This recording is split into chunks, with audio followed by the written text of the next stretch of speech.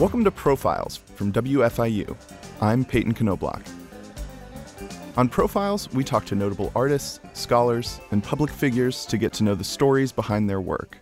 Our guest today is Nate Powell. Nate Powell is a graphic novelist. To break that down, he's a writer, artist, inker, letterer, kind of a Swiss Army knife comic book creator. He is most well known for his work on the March Trilogy, a series of graphic novel memoirs from Georgia Congressman John Lewis, recounting his experiences on the front lines of the civil rights movement. Written alongside Andrew Aydin, March earned Powell 2 Eisner Awards and made him the first cartoonist to receive a National Book Award. The trilogy is now on history curricula in schools in over 40 states. His other works include Any Empire, You Don't Say, and Swallow Me Whole, which won him the Eisner for Best Original Graphic Novel in 2009. He also has a background in music, having managed an underground record label for 16 years and performed vocals for punk bands Sufi Nun Squad and Universe. Powell is an Arkansas native and now lives in Bloomington with his family. Today, he joins us in the WFIU studios. Nate, thanks so much for coming in. Glad to be here. Thanks for having me. So Nate, what is a graphic novel? Because until a few years ago, that was kind of the term I used to get my parents to take comic books more seriously, but it's not just that. True, and it still serves that purpose. I'd say in a nutshell, comics are a medium of storytelling, and they're a language, and graphic novels are one format for comics. So in that nutshell, they're basically just comics with a spine instead of stapled on the side. So how would you describe the kind of books that you create? In general, I divide it into the stuff that I produce solo as a writer-artist and then the stuff I collaborate on in just the capacity of artist. My solo work may be considered, magical realism that always has sort of horror and mystery overtones, but a lot of it is usually about relationships between people and in communities and moving through a process of questioning, both as an author or creator asking questions, but also as the characters arrive at states of questioning the world around them and then coming out the other side. From the books of yours that I've read, it seems like the human conflict is what's at the forefront and the sort of supernatural, otherworldly stuff that kind of comes in that's sort of layered on top. Yes. Would you kind of agree with that? Without a doubt. Yeah, I'd say that what drives my need to make a book is generally a series of questions or explorations. And most of my themes are questions instead of statements. And those things emerge very quickly. So over the process of a couple of years of figuring out how that's going to turn into a book, the plot elements, and especially like any sort of genre that is laid over what I want to explore in the book, arrives along the way. What got you into comics going back? I guess I started reading comics when I was 3. I was living in Montana on a nuclear missile base at the time. This is 1981. And it just happened that in 81, you had the Hulk, Wonder Woman, and Spider-Man on TV at the same time. So my first comic was the Hulk number 280 or something. It was the first appearance of Rocket Raccoon, who's now wildly popular thanks to Guardians of the Galaxy. And I started drawing at age 3 also. I stayed really into comics from that moment on, and yet it never occurred to me to actually draw comics until the summer before 7th grade. One of my good friends had been drawing for a couple of years, and it took him explicitly stating to me, we should draw comics together. And the fact that statement hit my ears was really what woke me up. Like, oh, that's so obvious. Why am I not drawing comics? And I really never looked back from that moment. What were those first comics that you were drawing with him? What did those look like? Well, we were deeply entrenched in 1980s Marvel. So being mostly inspired by X-Men, Daredevil, Spider-Man, they were definitely like dystopian superhero adventures. They were definitely exploring, those early crystallizing concepts about conformity, individuality, about self-empowerment, a lot of the things that really struck a chord with me within a year or two as I got into underground punk rock and as I started self-publishing soon thereafter. It was sort of a circular process of inspiration and creation. How did you kind of see your own style develop and take off? Because I think a lot of kids who are fans of comics, they get those how to draw comic books, and then it's these here's how to build a guy with a Dorito for a torso and all these Sure, muscles and yeah. stuff. So how did that how did that evolve into your style today? I was also one of those kids, and a lot of it has to do with balancing that kind of nuts and bolts education with just spending time copying drawings from other artists and other books and sort of folding that into your own style. So growing up in pre-internet Arkansas, drawing comics and then self-publishing them, I can't overemphasize the fact that it was very difficult to find real information about how most professionals made comics. At the time, some of our 7th grade misconceptions, they're very cute. You know, like comics were printed on newsprint. So we're like, oh, you draw on newsprint. So, you know, we would go to the grocery store and buy 99-cent pads of newsprint, and all those pages are just horribly browned and decaying and brittle now. We had no way of knowing that cartoonists draw comic book pages larger than the printed size. I got a coffee table book about Marvel Comics for Christmas in 8th grade, and that had a sequence in the back that showed a Ghost Rider page being executed from start to finish, from script to the printed product. And it came with photos of the process. And that was my window into the creative process itself. I became obsessed with the details that were in each of these photos and what these bizarre new tools and implements were, what purpose they served. So that 8-page sequence became my new roadmap to exploring how professional cartoonists do it. I'd say by 11th grade, I was no longer really interested in superheroes so much. But again, in Arkansas, still kind of pre-internet, I really didn't have an awareness that comics existed outside of superheroes. So there were attempts to kind of draw more real-life comics, at least featuring regular human beings and teenagers, but most of the conflicts in those stories were still basic power dynamic struggles. You know, it would be an earnest but ill-advised attempt by a bunch of high schoolers to overthrow their high school, and it goes horribly wrong. But if you just throw some telekinesis and some flight in there, it's just a superhero comic.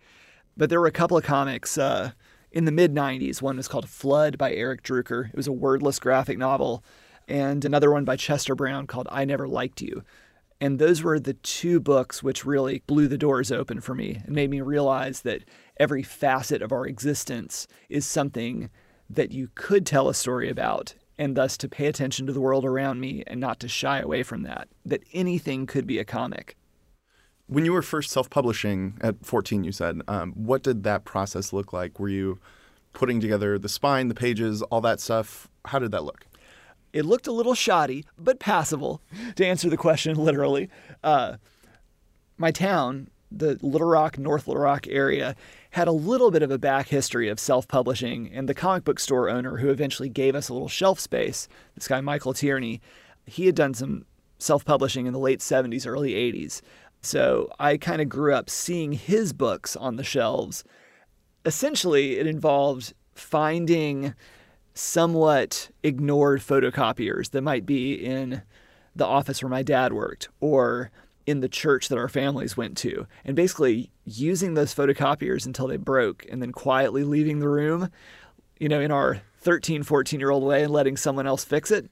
But along the way, those early years of photocopying comics, I gained a lot of side skills as a photocopier repair person, because you had to, you know, like especially if you were doing things under cover of darkness or you were doing some somewhat shady photocopying at various photocopying chains, you better be able to fix the machine yourself if you want to get away with all those extra copies.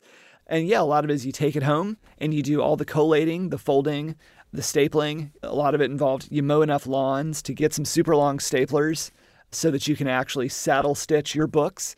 And I guess with each issue, we would find one more thing we could do to make it look more like the books we read and less like comics that were stapled together by a bunch of 9th graders.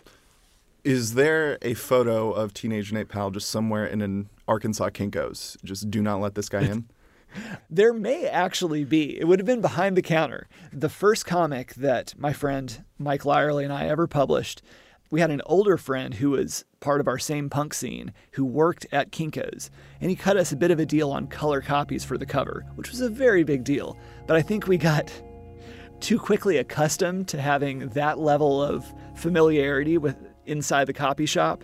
So I think we got a little brazen at some points and ultimately had to go back to our covert copying.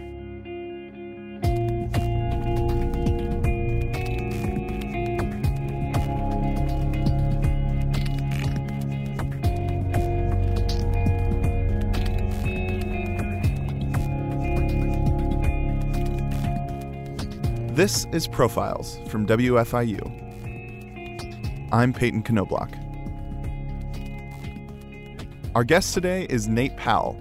He's the graphic novelist and artist behind the New York Times best-selling graphic novel trilogy, March.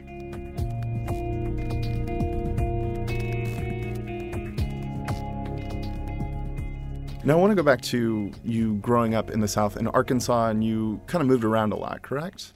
Yeah, the first 10 years of my life, my dad was an officer in the Air Force. I was born in Little Rock, moved to Montana, moved to Alabama. Then when he retired, we moved back to Arkansas because that was my parents' favorite place of everywhere they had lived. Then after high school, I moved around a whole bunch before settling here in Bloomington. But I'd say besides really getting immersed in pop culture and learning to talk as a toddler in Montana, my experiences in Alabama and Arkansas and my parents' experiences before me in Mississippi shaped me profoundly in ways that I didn't fully unpack, I think, until I really settled into living here in Indiana. Come Again takes place not too far from where you grew up in Little Rock. How else has the South influenced your work? There are some ways in which, even though some of the details in my work may not exactly line up, the general tone of Southern Gothic literature has definitely left a strong mark. It's allowed me to kind of embrace some of the parameters of genre, both in literature and allowing my work to take things from movies in terms of tone, in terms of trying to observe my origins and my surroundings with more clear eyes. In general, I think one of the major super Southern themes I wind up exploring in my books, no matter what, and I think this came out for the first time really strongly with Swallow Me Whole, was the very specific way in which a lot of Southerners find ways around dealing with problems or talking about issues, whether it's within a family or in a school, a community, or society at large. And I think it's very different from the way that the American Midwest gets around dealing with problems or talking about things. I think there's a certain kind of unspokenness of smoothing things over. And with some of the plot elements in Swallow Me Whole, with these emerging symptoms of mental disorders and the two main characters either asking for help or making a case for their own sovereignty, or just going with the ways in which a lot of those communications with their parents, their school, their community are dealt with or not dealt with, I think brought into sharper contrast a lot of components of my Southern upbringing and culture.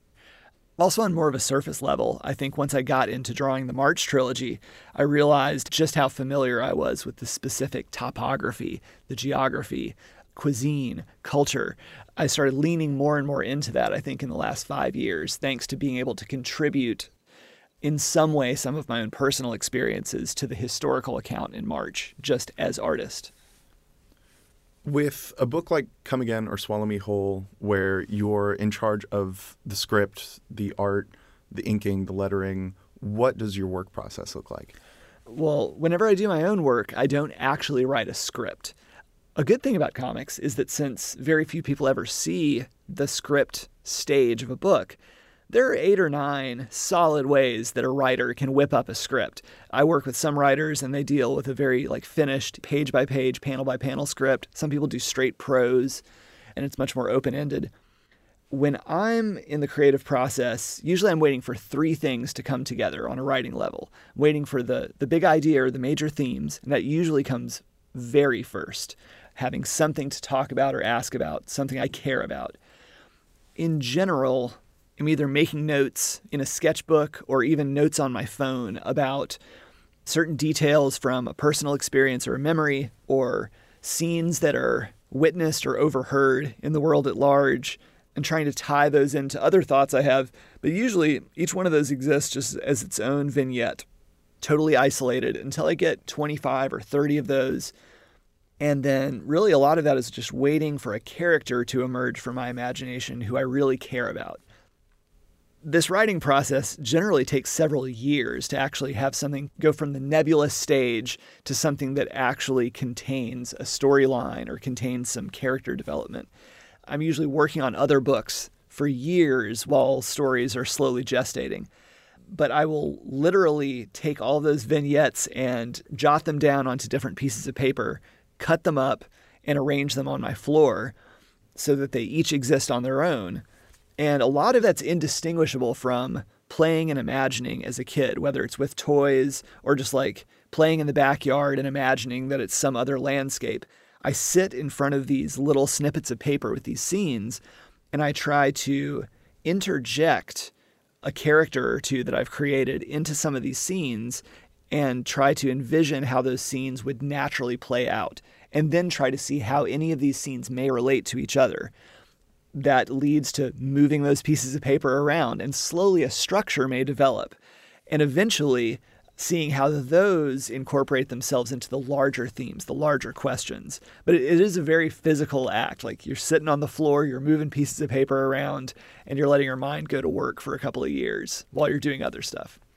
So you do all this physically. You don't do digital. You do physical, paper, pen, pencil. Yes. And there are times where I've tried, even on the writing level, I've tried to just open up a Word document and make sure it's clearly labeled and return to it and use it as a sketch pad of sorts.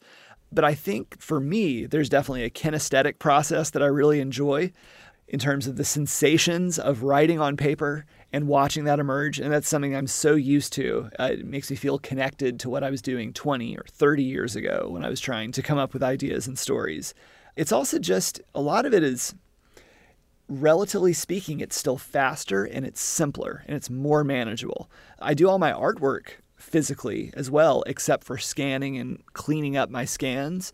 And all my lettering is done by hand physically on the paper. A lot of that, however, is because, so I'm 40 years old, and it's a product of being the precise age in which I received zero computer training about anything related to my field. So I graduated from high school the last year before there were any computers in my school, except for one computer in the newspaper class. And I graduated from art school the year before any cartooning students were required to take any computer classes. So basically I got a crash course in Photoshop about 12 years ago for one day. My friend taught me, and I'm still operating with those skills, but it works. Is every story that you think of, is that a visual story to you? Are you already from the get-go thinking of how is this going to look? Yeah, I think the visuals are the most immediate part. And so when I talk about vignettes, a lot of it is very much an impression. Maybe impressionistic moments might be a better way to describe it. Because, yeah, the visual arrives first, and a lot of it has to do with exploring the details in that image or in that brief sequence that I might see animated in my head, and seeing what other clues there might be that I can go with to try to think my way into a narrative. Up until recently, I was a little bit insecure or embarrassed about that. And this is one of the weird things about comics. It has a foot in so many little ponds of storytelling and media, but it's constantly fighting for its own legitimacy as an art form and a literary form, that you get a little weird about stuff like that, a little defensive or a little insecure.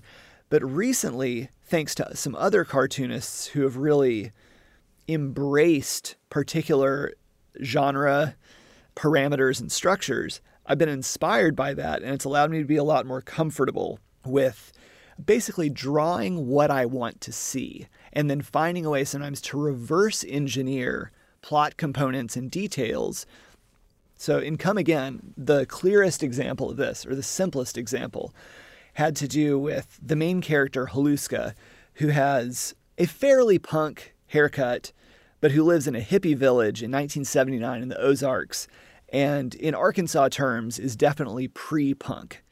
Half of her head is shaven asymmetrically, And it's something that I created for that character back in 2008. And once I realized the story was taking place in the Ozarks in the late 70s, a lot of things about her appearance, the dress she wore, her haircut, a lot of these things didn't make any sense. And so it requires, when embracing this notion that, yeah, it's okay to draw what you want to draw, find a way to string it all together. So for Haluska's haircut, explicitly asking the questions, why would somebody have their head shaven in this context? Or specifically, why would they have half of their head shaven? So you have to be like, oh, it's a hippie village. It has to be a farming community. Why do you shave your head? And you're like, lice or ticks or whatever. So you're like, okay, so there's a lice problem. She's got to shave her head. Why is it half shaven? It means she has to stop shaving her head. Why would she stop? Maybe there are no lice. Well, then who's shaving her head, or who's giving her the idea there are lice? Well, maybe it's her child, who I'd already created at that point. I'm like, okay, she gets her kid to do a bad job shaving her head. She realizes her kid is making up this story about lice. And then that starts all of a sudden to connect with these themes of openness and secrecy and privacy, and confronting, as a parent, your kid's relationship to the truth and to secrets. And all of a sudden, a scene began to emerge which justifies this aesthetic choice, but which also is woven into the bigger themes in the book.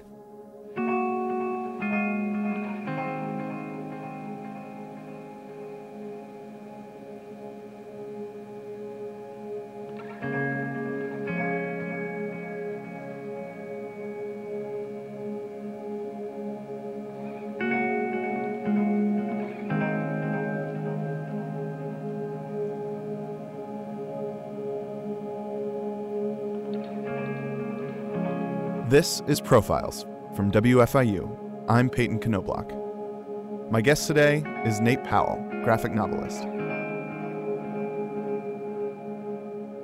You mentioned a little bit ago about comic books constantly fighting for legitimacy. Do you think that comic books are still fighting for legitimacy? Oh, yes.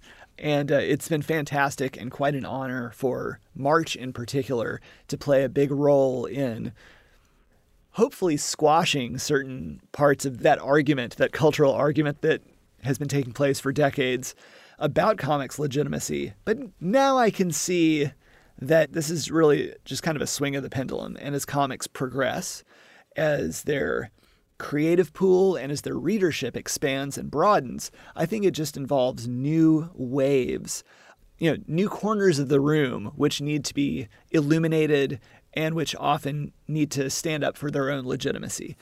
Whether you're starting in the mid-'80s with Watchmen and Batman The Dark Knight Returns, really making a case for the legitimacy of the medium, and then sort of moving on to the early 2000s with a lot of the literary success of like Jimmy Corrigan by Chris Ware, or Blankets by Craig Thompson, or Marjane Satrapi's Persepolis, not to mention Mouse, of course, which came out at the same time as Watchmen and Dark Knight.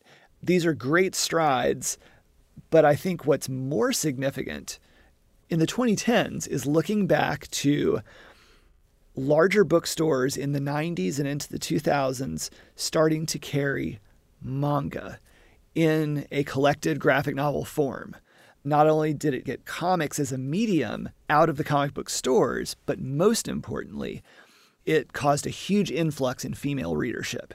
And so the amount of girls and women who started reading comics in the mid-90s, and a lot of it thanks to Ranma One-Half, Sailor Moon, a lot of anime manga crossover, enriched and broadly expanded the readership of comics. And those are a lot of kids who are millennial adult cartoonists now, who are peers and friends of mine, who basically have entered comics through a slightly different branch in the comics family tree.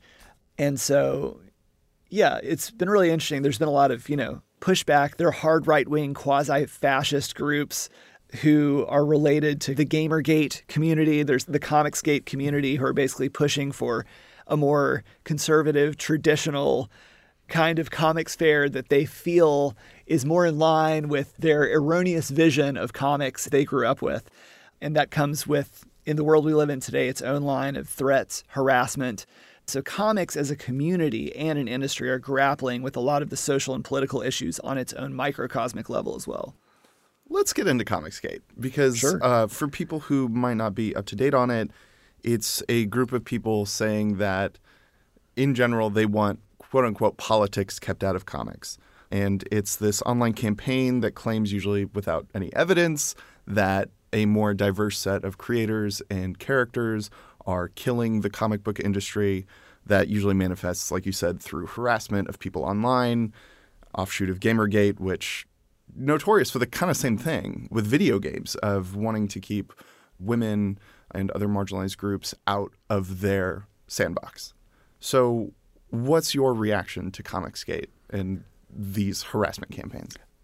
I think it's impossible to separate Comicsgate from Gamergate, particularly and most importantly, seeing how the means of communication and organization that happened through social media platforms with Gamergate were massively influential in the kinds of social media tactics that were used to bring about a legitimate attempt at an authoritarian, regressive regime in politics, culture, and society. Gamergate is massively influential in that. And there was a fairly direct transference of tactics and strategy into Comicsgate.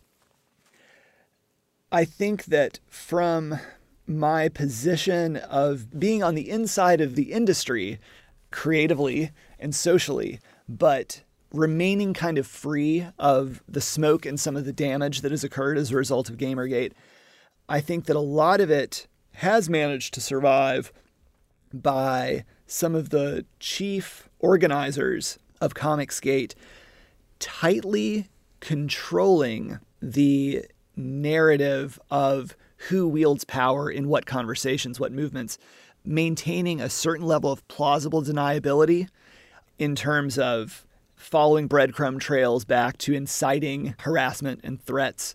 A lot of the prime movers and shakers have deactivated and taken down their accounts, or they've been suspended, and then they'll pop up in different forms days or weeks later. I think some of the prime movers, a lot of it is kind of just like snake oil to basically fundraise for their own projects, which, devoid of all political concern, should be fine, except you see how it doubles as an organizing tool for the far right. Evidence shows that there is a large group of participants and funders within Comicsgate who have... I know that being the artist of drawing a civil rights epic, I'm sensitive to the term outside agitators because it's a phrase used to discount a lot of the activists and protesters in the movement. But in the comics sense, I think there are a lot of folks who had nothing to do with comics, even had never really read a comic, who were willing to plop down $50 for a floppy comic to help fund this campaign and this movement. So I think that it's inseparable from discussing other online platforms for far-right organizing, harassment, threats, and social control. A lot of that harassment is done under the guise of this nebulous definition of politics. They say, I want politics kept out of my comic books, whether that's literal or coded language for something else. It's not really hard to guess. What do you say to the people who say that they want politics kept out of comics? It's very transparent to me that that wish only applies to politics that one does not subscribe to oneself. I guess in the bigger sense, comics, going back to 1930s pulp superhero comics, across the political spectrum have generally been stories of reckoning with the status quo in one way or another. The evolution of comics, parallel to the evolution of our society in the 20th century, comic book stories, including but especially mainstream superhero comics, since their inception have been deeply intertwined with commenting on the world. I mean, sure, in a pre-1960s world, comics were considered strictly kid stuff, but that doesn't even hold up to much scrutiny when you talk about the role that comic books played in World War II for GIs and in fundraising movements and in propaganda, frankly, as well. Comics are inseparable from the world which they reflect, which they provide new windows into seeing.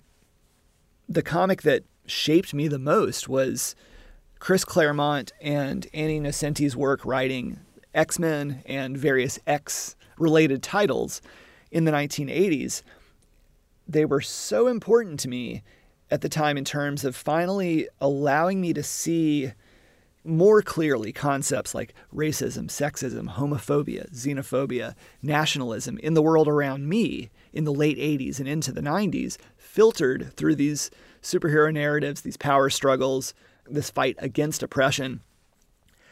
I don't know, I think that sort of argument that politics have been recently injected into comics due to the emergence of certain climates or the swing of the pendulum, it's fairly baseless when you take a look into the history of the medium itself and the concerns of the people telling these fantasy tales. You've been very vocal about sort of getting involved in your community and things like that for a long time. Would you say that a lot of that comes from your background in punk music? Oh, without a doubt. So 8th grade was my real transition year. That was the year where I sort of crossed over from listening to a bunch of thrash metal and speed metal into punk.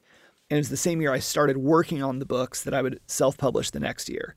In Little Rock, in the 1990s, we had one of the best underground punk communities in the country. I discovered punk basically thanks to an underground radio show that was happening on public access radio. The person who introduced it to me was like, "You wouldn't believe it. They play punk music from all over the world," which was a mystery to me as a 13-year-old. How are you even getting this music? But interspersed with these bands from Denmark or whatever, or France or Japan, there are bands from my hometown that are playing. And all of a sudden you're hearing about a bunch of other high school kids or junior high kids who were putting on a show in someone's house or at a park. And some of the DJs on this local show are in some of these bands. And then you wind up getting a ride or skating to the show, and then all of a sudden you discover that other teenagers have been spending their time not only writing music or putting out tapes or records, but making fanzines for a more explicit sort of disbursement of ideas and ideals. And so that started to get more interwoven with what can we do with what we are building together. So as we move outwards, we started getting more involved as a community in things like Food Not Bombs and redirecting unused food and clothes to the needy. And then that started moving into anti-fascist resistance, showing up against white supremacists at rallies in Arkansas, or being involved with like the Cop Watch program, watching out for police brutality, and moving into, stuff about the death penalty, but also especially in the mid-90s, as Little Rock changed, moving into Bill Clinton's second term in office, a lot of the gentrification and community renewal that would happen in Little Rock required thinking about things like privilege, wealth, the size of the microphone that you're wielding. And so as we grew, we sort of had to grow with our town, with our community, and figure out how to best use our energy and our time. So yeah, as an adult, as a parent, as a member of another community now, I think that a lot of the DIY ethos, like show up, ask your own questions. It's okay to look for your own answers. It's okay to spread your own ideas. Listen to others as well. All these things apply. And I don't see these as being separate from what I was aiming to do as a 14 or 15-year-old. It's just nice to be 40 and have a better means by which to do it.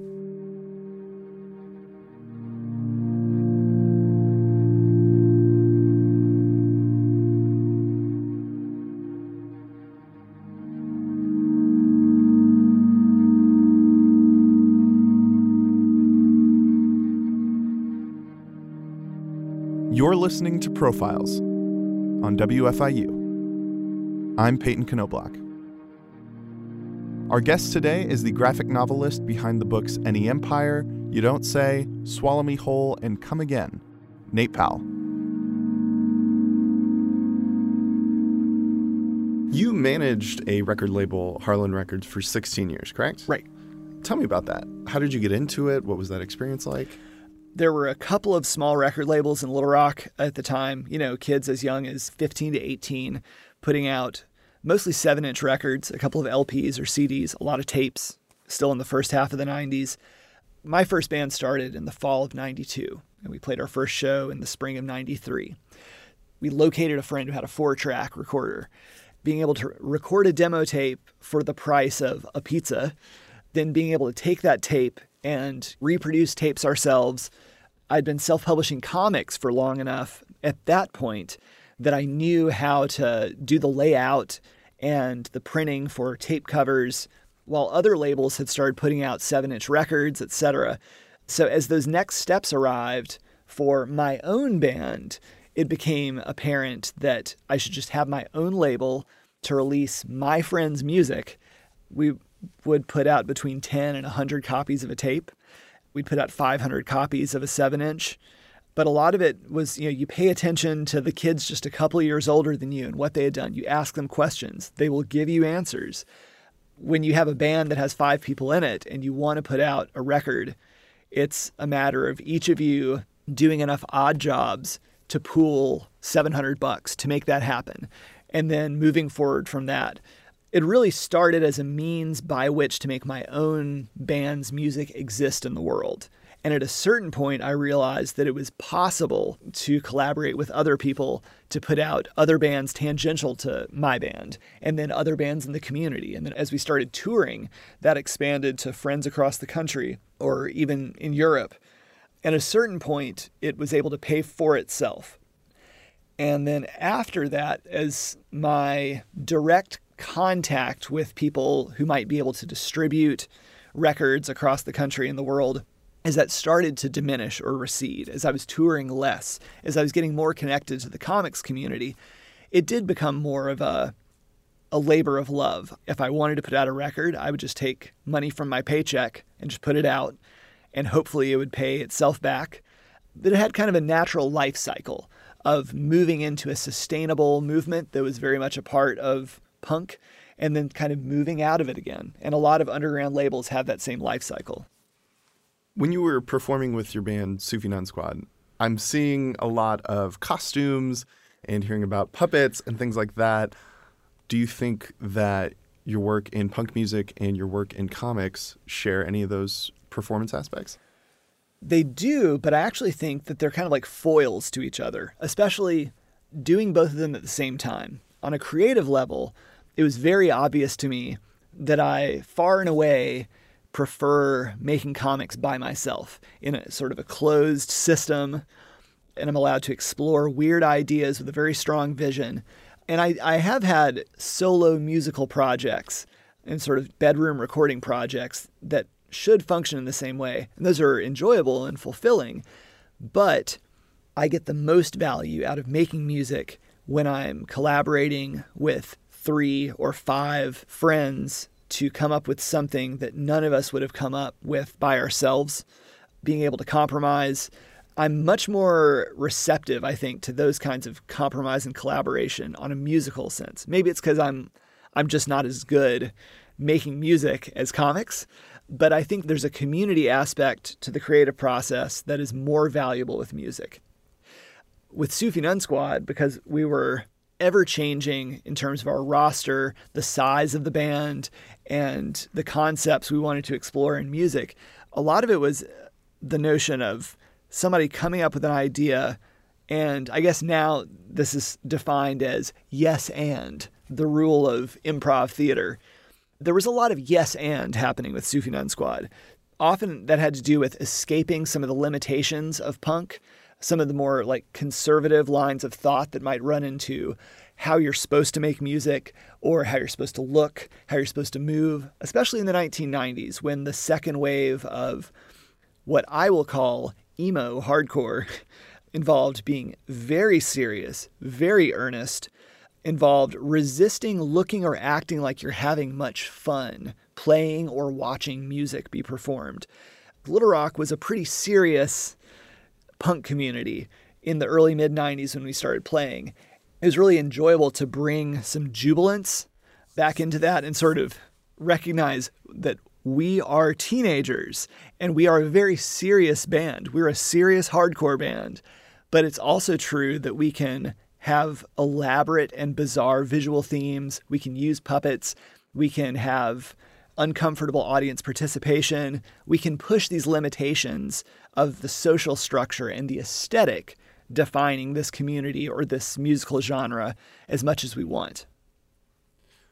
Speaking of collaboration, I kind of want to move into talking about the March trilogy. How did you get involved with that? How did they reach out to you about that? Sure. Well, Andrew Aydin and Congressman Lewis had been working for about 2 years, I think, on and off on the working script for what would be March, a single graphic novel. That was late 2008 to late 2010. They signed a book deal with my longtime publisher, Top Shelf, with no artist. And I remember I was drawing Any Empire and The Silence of Our Friends simultaneously that day. And I think during my lunch break, I saw on Top Shelf's website their press release about this graphic novel, March. And I was like, oh, what a great project. That sounds cool. I can't wait to read it. But I didn't put two and two together that the absence of an artist listed meant there was no artist. So I was busy working on 2 books. So I was like, well, back to work. And I did not think about it again.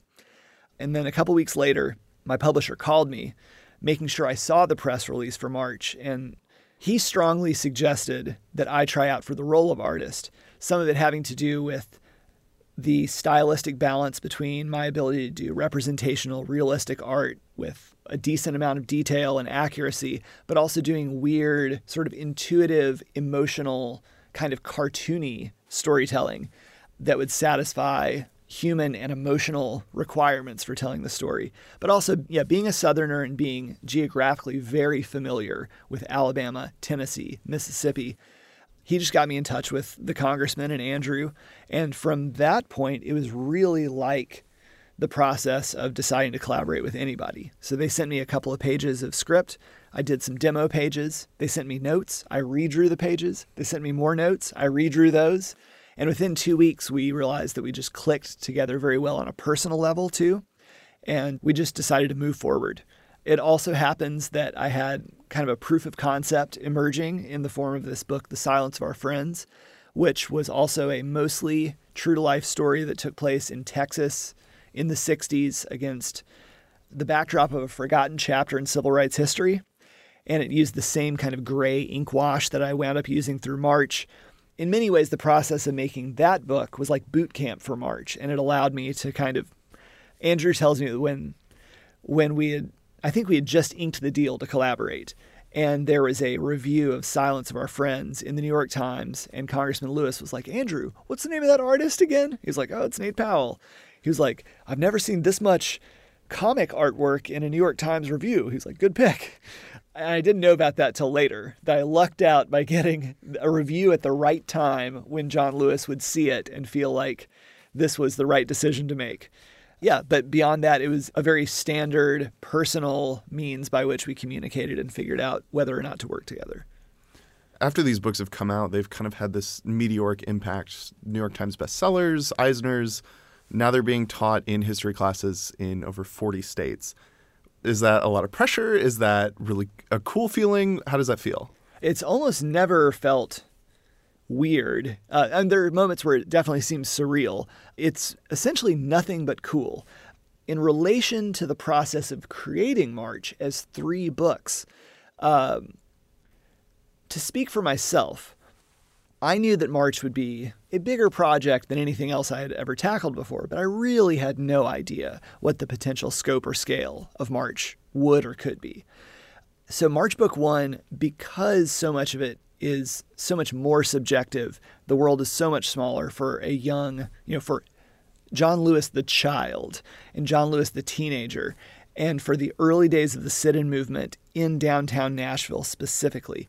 I do think we kind of lucked out in terms of being less accountable to such a wealth of documentation that was available later in the civil rights movement. So in that way, I was set pretty free to tell the story visually in the way that I saw fit. And it was still, it was a very in-depth collaboration amongst all 3 of us and our editor. But this is where this sort of intertwines with learning about how history is documented, learning how media works in its coverage, relearning the history of the civil rights movement. So once that first book came out and we started directly interacting with teachers, librarians, bookstore people, families about the role that March was playing from day one, from the day that the book debuted, we were having these conversations, but then recognizing that, it was being taught as history in history classes, which is wild for a comic, but also becoming quickly aware that I didn't know what the parameters were that would keep a history book in history classes. So simultaneously, while researching, drawing, fact-checking, following my own interests, along with Andrew's and the Congressman's, we were all educating ourselves on those guidelines, parameters that would allow it to keep on doing what it was doing in schools and in libraries. And it is interesting to see how through March Book 2 and March Book 3, the press coverage and the documentation of those historical events expanded so rapidly that finding that balance between accountable, responsible representation of this history and the expressive, intimate depiction of personal experiences had to recalibrate itself on a regular basis, sometimes in real time, both as the aims of March, as the scope of the narrative, and the destination for the books changed. With these books being taught as history, there's the very real possibility that your kids might be taught those books as they're growing up. Have you kind of thought about that and kind of wrestled with that? It is wild, yes. That has been an intermittent thought. I guess mentally I've crossed that bridge already because my older daughter, who's almost 7, her lifespan is precisely as long as my time drawing March. I think she was born like the week I signed the contract to do March. Oh, and basically I never pushed March on her or even really tried to show it to her because she grew up just surrounded by these images, not only my art, but the images of protests and of the movement itself. I knew that eventually she would raise some questions, but right when she turned 4, she started requesting reading book 1 at bedtime. And so it's been interesting these last several years, each time we read through, and she's read book 2 now also, but reading it with her with an awareness of where her worldview is at the time, where her concepts of fairness and injustice are, her knowledge of bullies and people applying force to control the world around them, injustice based on difference about something as arbitrary as skin color or national origin. A lot of these lessons, well, as she's gotten older, the applications have become more worldly as we're able to talk about our social and political climate. But throughout, she has always gotten it on her level based on where her world is, where her interactions with other kids and with adults and with this community are. And so it's become less weird to me. But a lot of that is because I put in the time to be able to see on that personal level the way in which a young person is unavoidably applying the history in March to the world around them. And so it was really nice to have an in-family reference for that before I had to think about it finding its way into classrooms or into their classroom.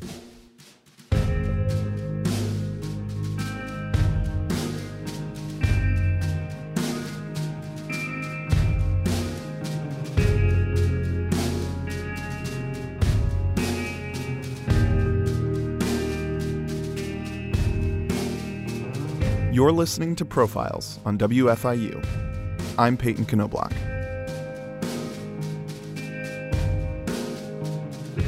Our guest today is Nate Powell, graphic novelist behind the Eisner Award-winning graphic novel, Swallow Me Whole.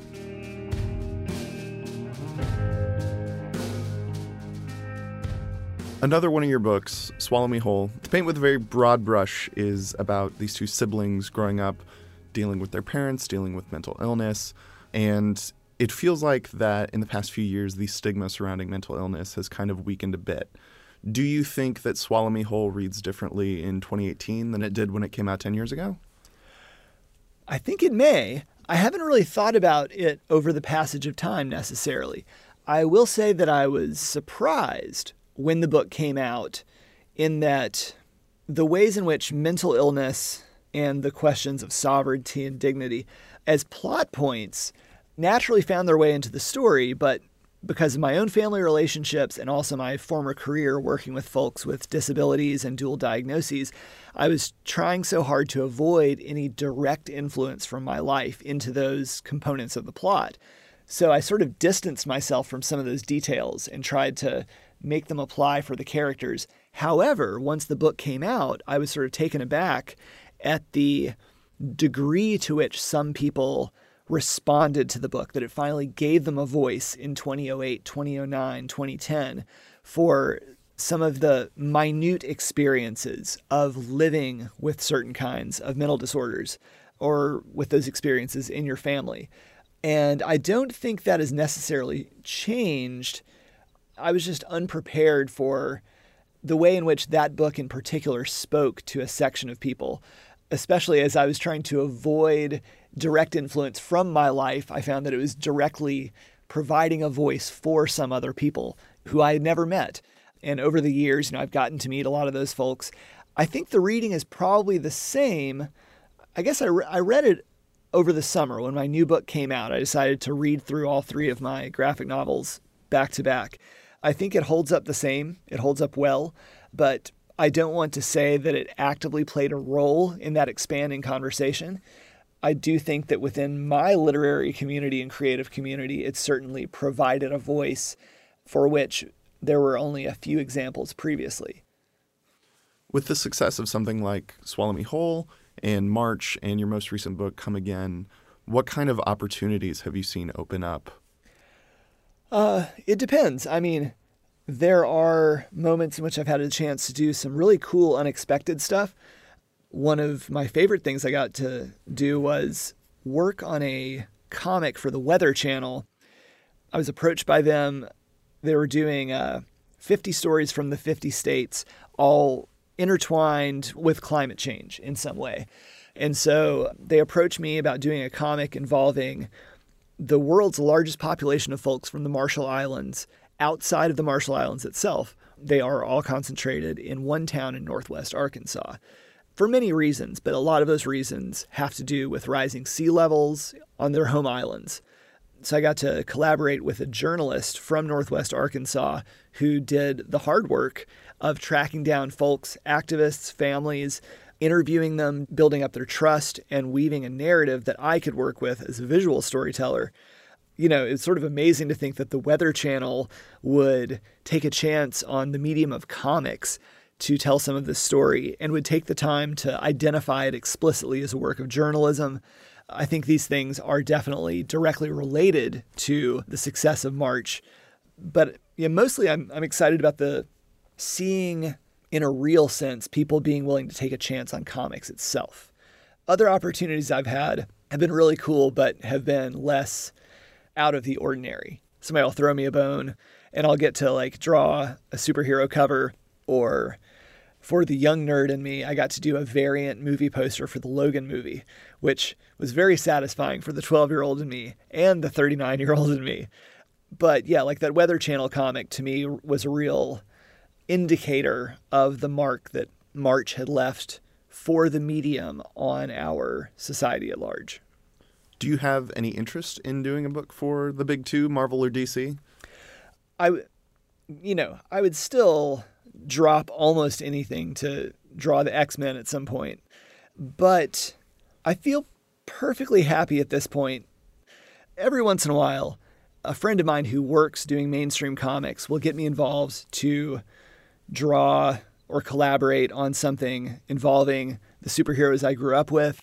And for the most part, that's a really refreshing shift of gears, especially because graphic novels take years to make, and you don't even know if what you're doing makes sense sometimes or if it's good. And by the time you're done, you're already mentally working on something else. You're like, I just need to finish this thing. So it is really nice to take a break for a month or a week and go draw some superheroes.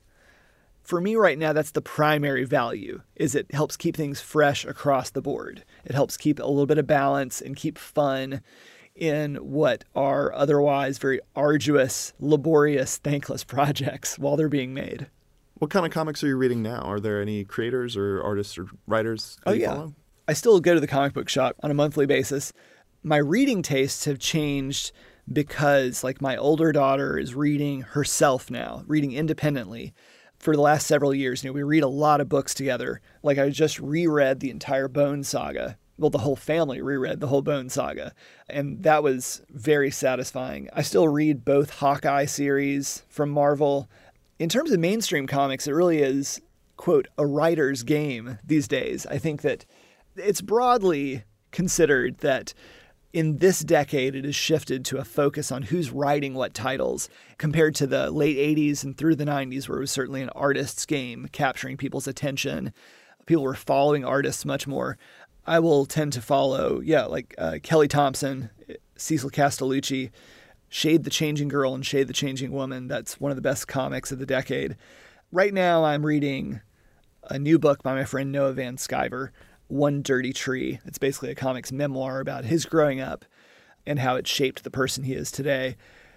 I feel like I have less and less time to read comics. And so when I'm traveling, I usually have a prose novel to read and then some kind of comics to knock off my list. I have a stack of unread comics that's probably 3 years deep, and there's just no getting out of it. So I've recently started just shelving the unread books. I got to move on. Someday I'm going to read these. I'll have them forever. Recently, we saw the loss of comic book legend Stan Lee. What kind of influence did Stan Lee have on your life and your work? Predominantly, Stan Lee, along with his collaborators, specifically Steve Ditko, Jack Kirby, because he was the voice and the front and center sort of PR rep for comics as a whole, particularly in the Marvel age that I grew up in. I think that he set a very strong example early on about showing fictional characters, and for a kid, I mean superheroes, showing fictional characters as being no more necessarily redeemable or virtuous than you or I, and being able to embrace that. For his time and place, he took a pretty strong stand in terms of people's right to exist and people being treated equally in society and in the eyes of the law. I think that really set the tone for the Marvel Universe in the 1960s that made me as a kid of the 80s. His ability to have his voice front and center and to do an editorial column well past his time where he was actively making books gave me a sense of, even though it may have just been a public persona, but getting the idea that the people who made comics were in fact people is something that may be almost entirely creditable to Stan Lee in the 1960s. Well outside of superhero comics, these set the stage for the generation of cartoonists that includes me. And he was certainly a person of contradictions and complexity and has some shady moments. But I think in terms of his vision of comics, embracing possibility, embracing making your ideals known and striving for something better, those are the ways in which the Marvel Universe made me the person I am today. Nate Powell, thanks so much for coming in. Glad to be here. Thanks. I'm Peyton Knobloch. My guest today is Nate Powell, graphic novelist. This is Profiles from WFIU.